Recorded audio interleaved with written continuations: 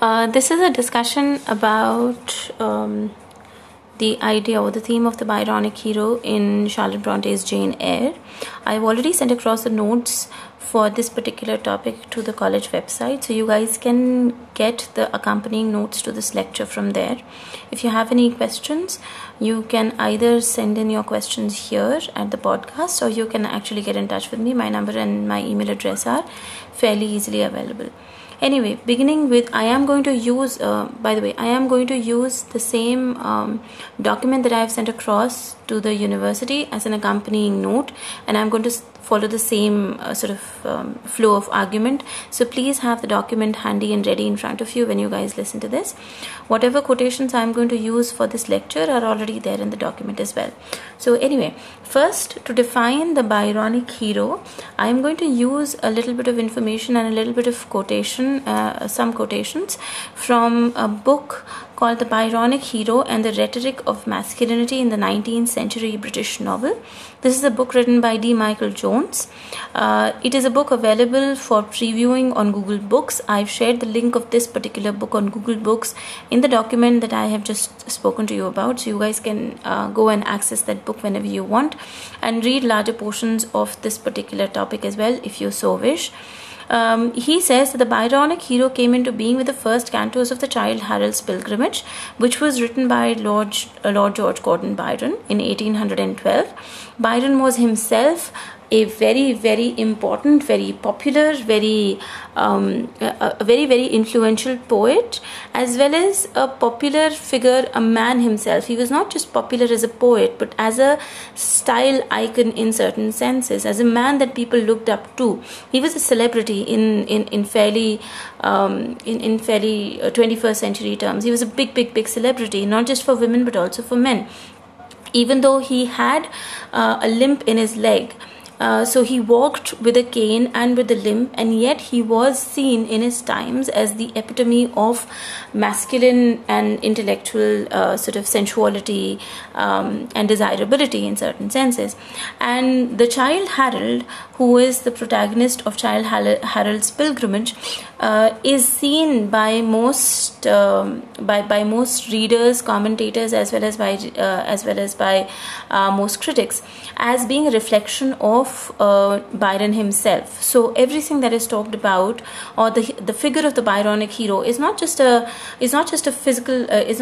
fictional construct per se, but it also derives a lot from the actual persona of Lord George Gordon Byron himself. Okay, so coming back to what I was talking about, the Byronic hero also has an impact on the way that masculinity in times of in Romantic era, and then from there onwards, even till the time of the Victorian, even in Victorian era, even till the Victorian era, the impact of the Byronic hero, or the mystery of the Byronic hero, is fairly important and influential in how romances are being written and how masculinity is being formulated. And you see clear references of that in Charlotte Bronte's Jane Eyre as well. In the early versions, however, according to Michael D. Jones, the Byronic hero displays characteristics which are similar to those of 18th century libertinism. Now you have to have a little bit of an idea of libertinism is. I have given a little bit of an explanation of this in the document as well, but I'm just going to discuss it right now as well.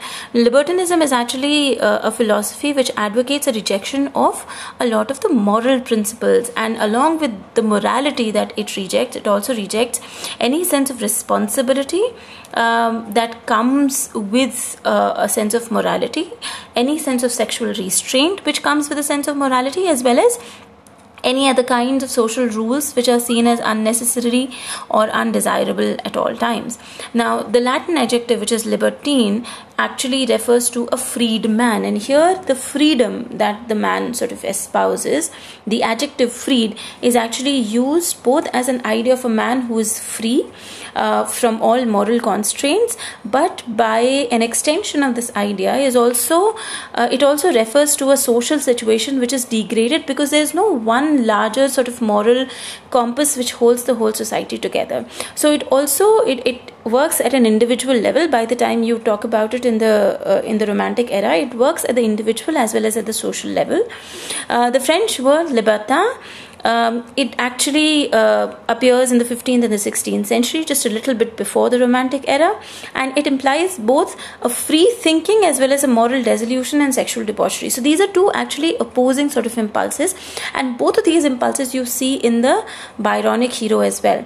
Now, the idea of freedom is not just the idea of freedom from moral restraints, which should be seen as necessarily leading to sexual debauchery or any other kinds of debauchery, but it also, in terms of the philosophers who agreed with this kind of philosophy, it also means that you're free from the constraints, the artificial constraints of civilization. In certain senses, this could be a reference to, or this could be seen as coterminous with what Rousseau talks about when he talks about how civilization actually corrupts and how a natural way of living is more aligned with a greater sense of morality, which is not artificial, which has not been created by man. So, according to libertins, according to people who followed this philosophy, they also thought that until unless you can free yourselves from the moral restraints and rules and regulations which bind your thinking, you will never be able to think beyond the restrictions which the society imposes on us. So libertinism was also seen as the first step towards being able to think out of the box in a certain sense, right? So it has both this kind of a positivist meaning, but at the same time it also has a meaning of a moral dissolution and sexual debauchery, which ultimately it does sort of, that is the meaning that becomes popular in certain senses. In the following centuries, which means I was talking about the French appearance of the French word libertin in 15th and 16th century. After that, the definition sort of shifts. So the two opposing definitions of the word libertin, they become sort of divorced from each other, and the idea of moral depravity keeps on getting associated with it. And Rochester is actually developed like the later Byronic hero, but he also rejects the unprincipled sort of ideas which are associated with libertinism, which is that, if you remember, that there are references when Jane actually goes to Thornfield Hall, and after she has become friends with Rochester in a certain sense, and he tells of how he came to become the guardian of Adele Warrens.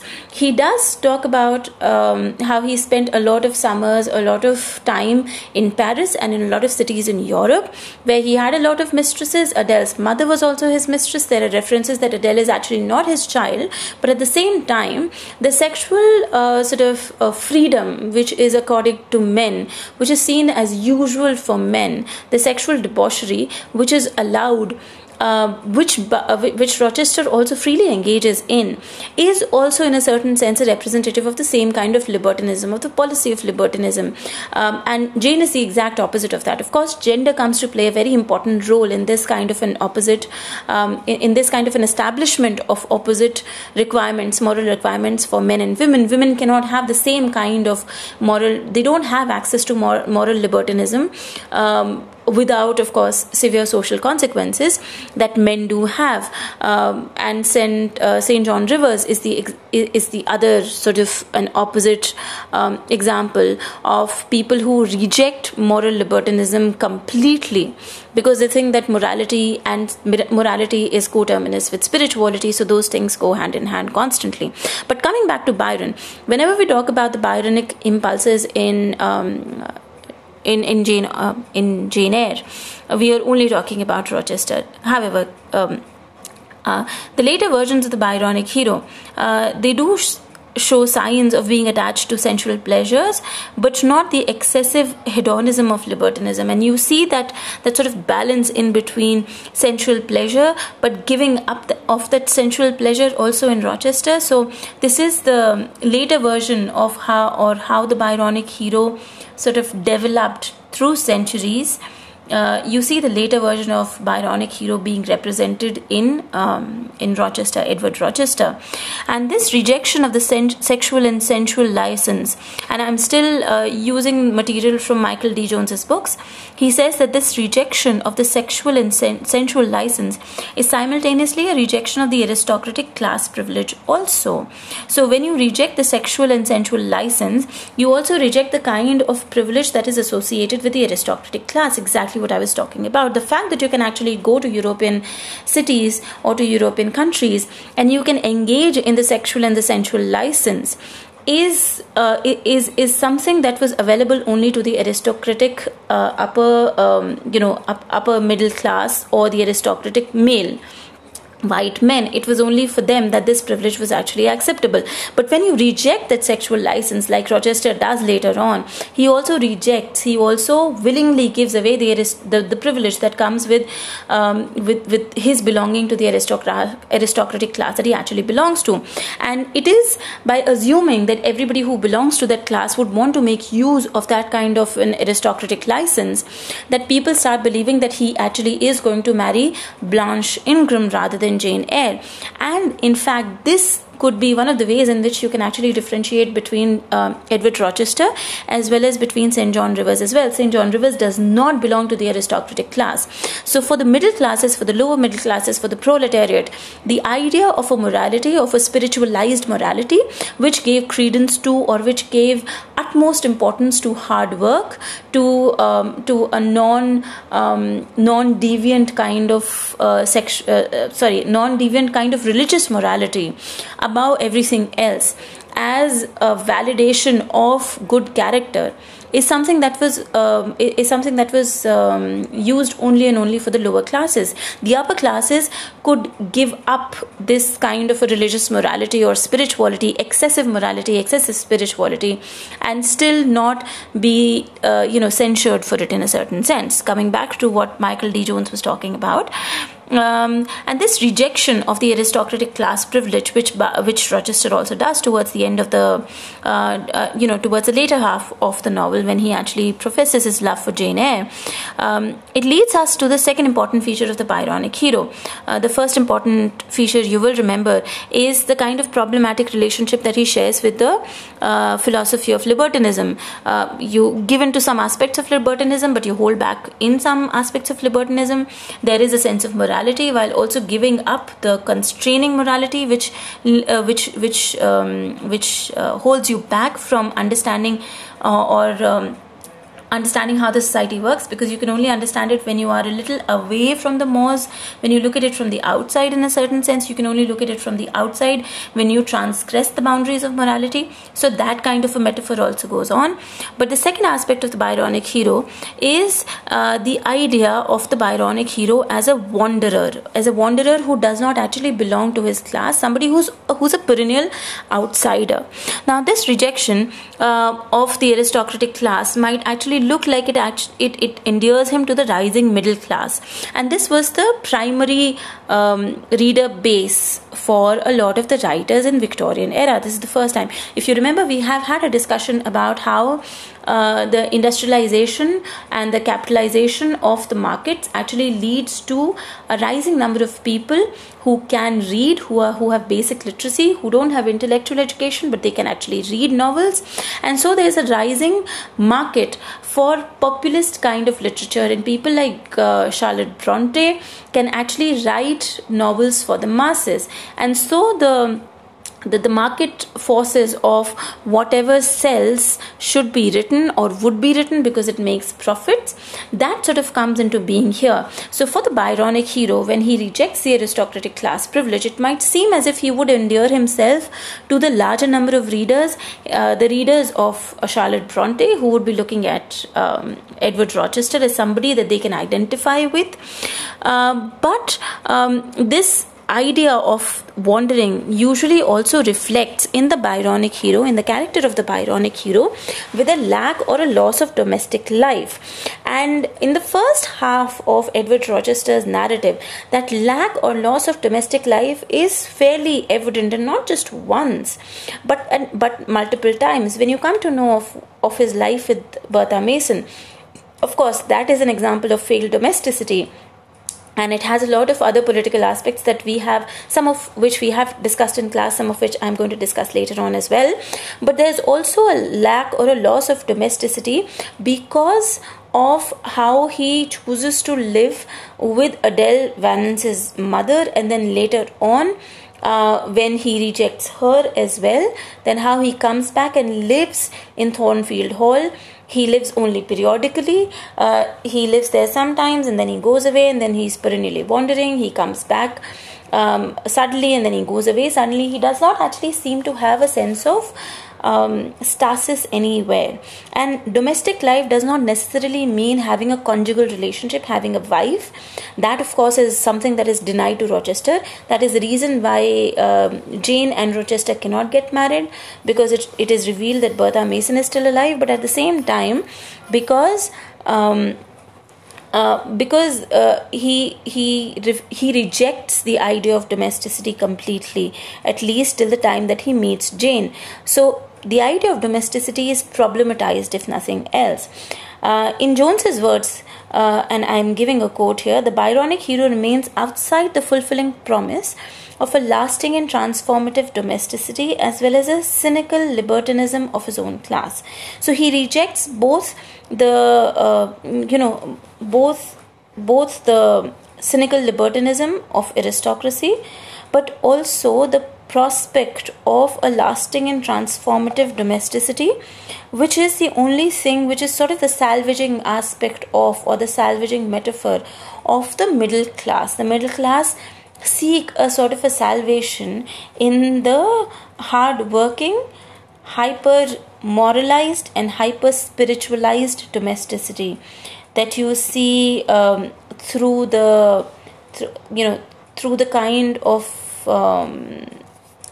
of things that Brocklehurst, for example, talks about. And you see that being evident in a lot of Charles Dickens's novels, including Hard Times as well. Now, one can actually see the impact of this middle class ethic in the increased morality, which is evident in Jane. So when you come to how Jane also partakes in certain senses of this trope of the Byronic hero, you see that this middle class ethic or this increased morality is fairly evident in Jane. We have talked about this in the early sections when Jane talks to Brocklehurst. We talked about how the idea or the literature of self-improvement or the narrative of self-help, right, or the narrative of rags to riches, how that was gaining currency in Victorian literature. We've talked about it in class. If there are any confusions, we can have another lecture about that also. But hard work and religious devotion, they become in certain senses the coda through which the lower classes and the middle class and the rising bourgeoisie actually live by. The Byronic hero actually rejects both of these, but he also rejects the possibility of or the chance of moral regeneration, which is given to middle class through religious sacrifice and hard work. And this moral regeneration is ultimately what Jane is sort of working towards. We've talked about this in class as well. The religious sacrifice is fairly overtly shown in St. John's Rivers, but also in Jane Eyre. She becomes who she becomes not because she has a lot of money, but because she works very hard to create a sense of moral superiority, which sets her apart. So she is a lady not because she has a lot of money, but because her moral compass is set exactly where it should be within the larger Victorian contexts, which is why she gets the knight or the money as well as the man at the end in certain senses, which is why she has the fairy tale ending. And the classes but as far as Rochester is concerned, this crisis between being partly of the middle class, of the aristocracy, partly of the aristocratic class, this tussle or this crisis between the two in certain senses comes to define him. So he has aspects of both, but at the same time he is an outsider to both. And this brings us to the third important feature of the Byronic hero, which is the all-pervading mystery about him. Nobody can really understand exactly what he is about, which is the first kind of sense that you get of Rochester. The first time that Jane meets him, she cannot really figure out what he's about. Then suddenly, peel by peel, in a certain sense, a lot of his mysteries are revealed. The fact that he has a child, the child is not his, the life that he led, the life of libertinism that he led in Europe, and then later on the whether he loves Blanche Ingram or he doesn't love Blanche Ingram. Then he wants to marry Jane, then he is not able to marry Jane because he already has a wife. The story behind how his domestic life was ruined and so on and so forth. So there are certain levels of mysteries. The mystery of the Gothic here surrounds Rochester much more than it surrounds the actual Gothic castle or Jane herself. And this mystery is also aided by a certain sense of lack which is associated with the Byronic hero, which means that he is constantly in search of a wholeness. And this search for wholeness, or this lack, the fact that there's something missing in him, that comes to define the Byronic hero. That becomes the raison d'etre for his wandering. The reason why he wanders is because he is looking for something that can actually complete him, which is the poetic idiom of how you define the Byronic hero. Now, coming to the last point that I want to make about the Byronic hero is the ease with which the Byronic hero, despite a lot of his other moral and sort of spiritual superiority, the ease with which the Byronic masculinity or the Byronic hero actually assumes a position of superiority to everybody else.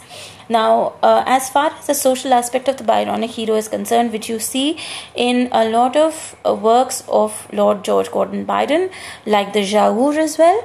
The Jaour is a poem written by George Gordon Byron, which is in certain senses it's a personification of, or it's an exposition of the Byronic hero and the characteristics of the Byronic hero fairly evidently, but you see it in other places as well.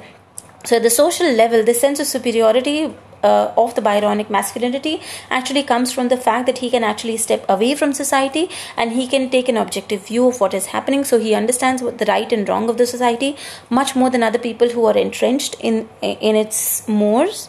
But at an individual level, the assumption of a position of superiority comes with respect to class as well as gender roles. And one can see it in a lot of places when you see that almost every time during the courtship period, Rochester refers to Jane almost consistently as a scared little bird that he can comfort, that he will put in a cage and so on and so forth. Jane constantly hints that she is definitely not comfortable with these metaphors, which suggest a sort of a master-slave dialectic. She constantly tries to push that dialective away and put herself out of the narrative of being the scared little bird, but the narrative that is the meta narrative in certain senses, which operates throughout that portion of the text. But this impulse also defines the first phase of the relationship of Jane and Rochester, and it's this very narrative which gets inverted towards the end, and I'm going to come to that in a minute as well. And one can see a lot of the examples of the same master-slave dialectic in Rochester and Bertha's relationship as well. We've talked about this in class when we read out the portions about Bertha's background. So please go back to those class notes as well.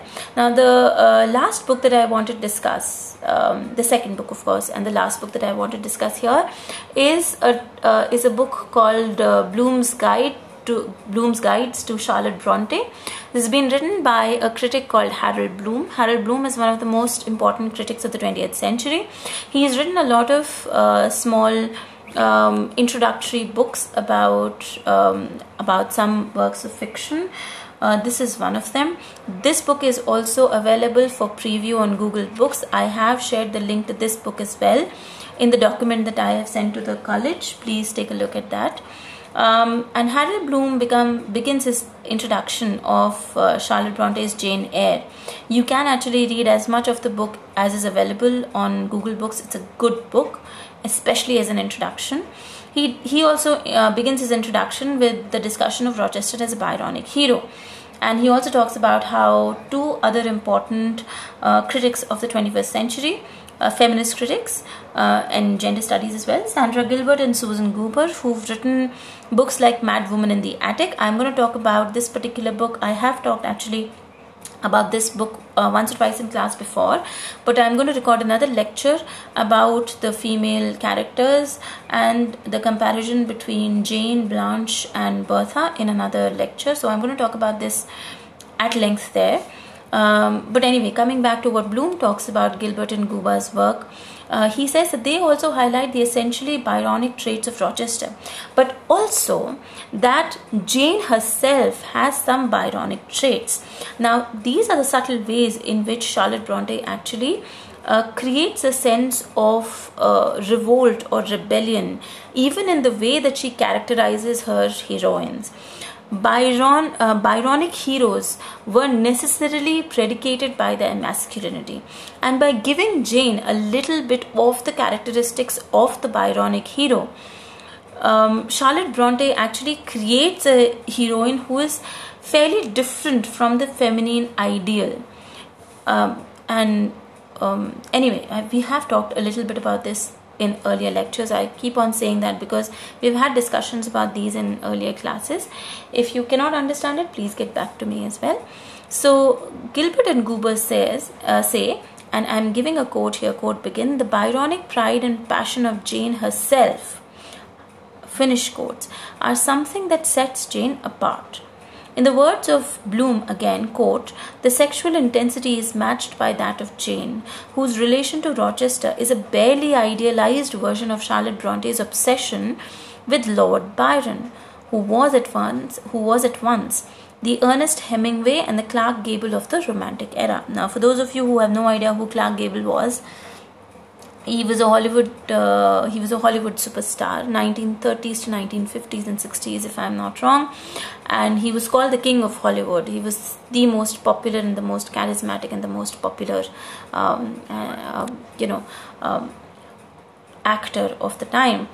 Bloom goes on to say that Charlotte Bronte actually symbolically castrates Rochester while maiming and taming him into being a suitable mate for Jane at the end of the novel. At the end of the novel, what happens is that it is Rochester who needs to be taken care of by Jane. He becomes like a little bird who needs to be tended and who needs to be brought back to health. Jane becomes the dominant partner amongst the two, and so in that sense she also doesn't need Rochester's money at the end, because her uncle John Eyre has actually left her a substantial amount of money. Not as much as Rochester, but still she doesn't need to rely on him. So towards the end, the relationship that Jane Eyre and Rochester actually share becomes much more equitable than what Rochester was actually offering her in the middle of the book, that of being his mistress with a lot of money. So the ideal of the relationship that is established towards the end of the novel is by rejecting other kinds of relationships which are much more violent, which are much more hegemonic, which are much more sexist, which eschew the master-slave relationship in a much more extreme way. That in itself is a political statement that Charlotte Bronte is actually making. He focuses also on the ending of the novel. This is Bloom, right? So Bloom does talk about the ending of the novel much more, and this is his introduction that I'm still talking about. He quotes this one line from the end where Jane says, quote unquote, "Reader, I married him." Now, if you read this sentence very carefully, it's a wonderful reversal of the subject-object position between Jane and Rochester. If you remember earlier, it was Rochester who was in the subject position, who was in the position of the master, who was taking care of the injured bird, which was Jane. But here, even in the narrative language that Charlotte Bronte uses, it is Jane who says, "Reader, I married him."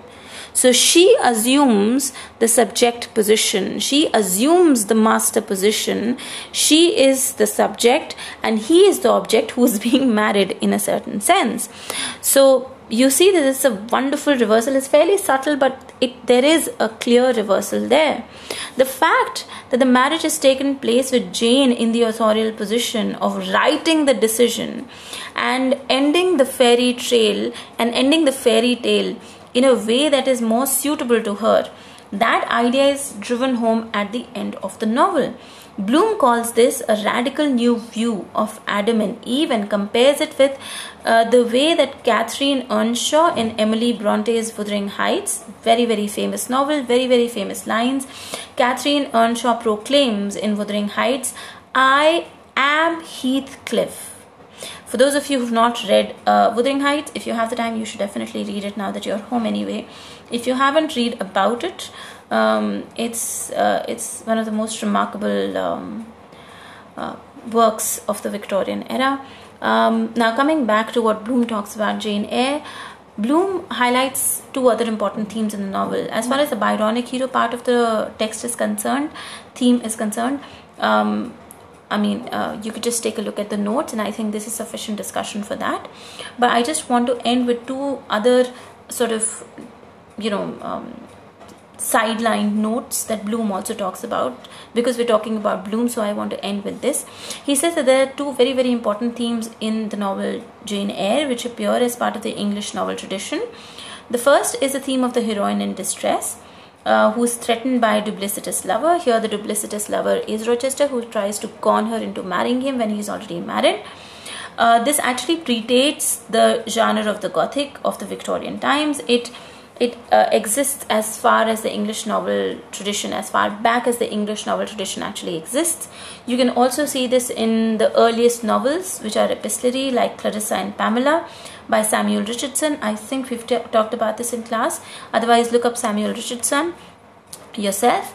The second theme is the looming presence or question of uncertain parentage, which is usually resolved at the end. The idea of parentage or lineage, and of the fact that the hero and the heroine have to be of respectable lineage. The idea that lineage supersedes everything else is a fairly aristocratic idea, but this is a theme that you see in a lot of throughout the tradition of the English novel. The resolution at the end is usually accompanied by an inheritance which confers wealth as well as status. And if you see it, this is exactly what happens with Jane Eyre. So these are two important themes that Bloom highlights, are usually found in English novel traditions, which are also found in Jane Eyre, which make it in a certain sense, which places it in the earliest tradition, or in the tradition of the English novel from the earliest times. So I'm going to stop here. If there is any question, if there is any doubt, if you guys want to ask anything, my phone number, my email addresses are easily available, but at the same time you can also post your questions here. So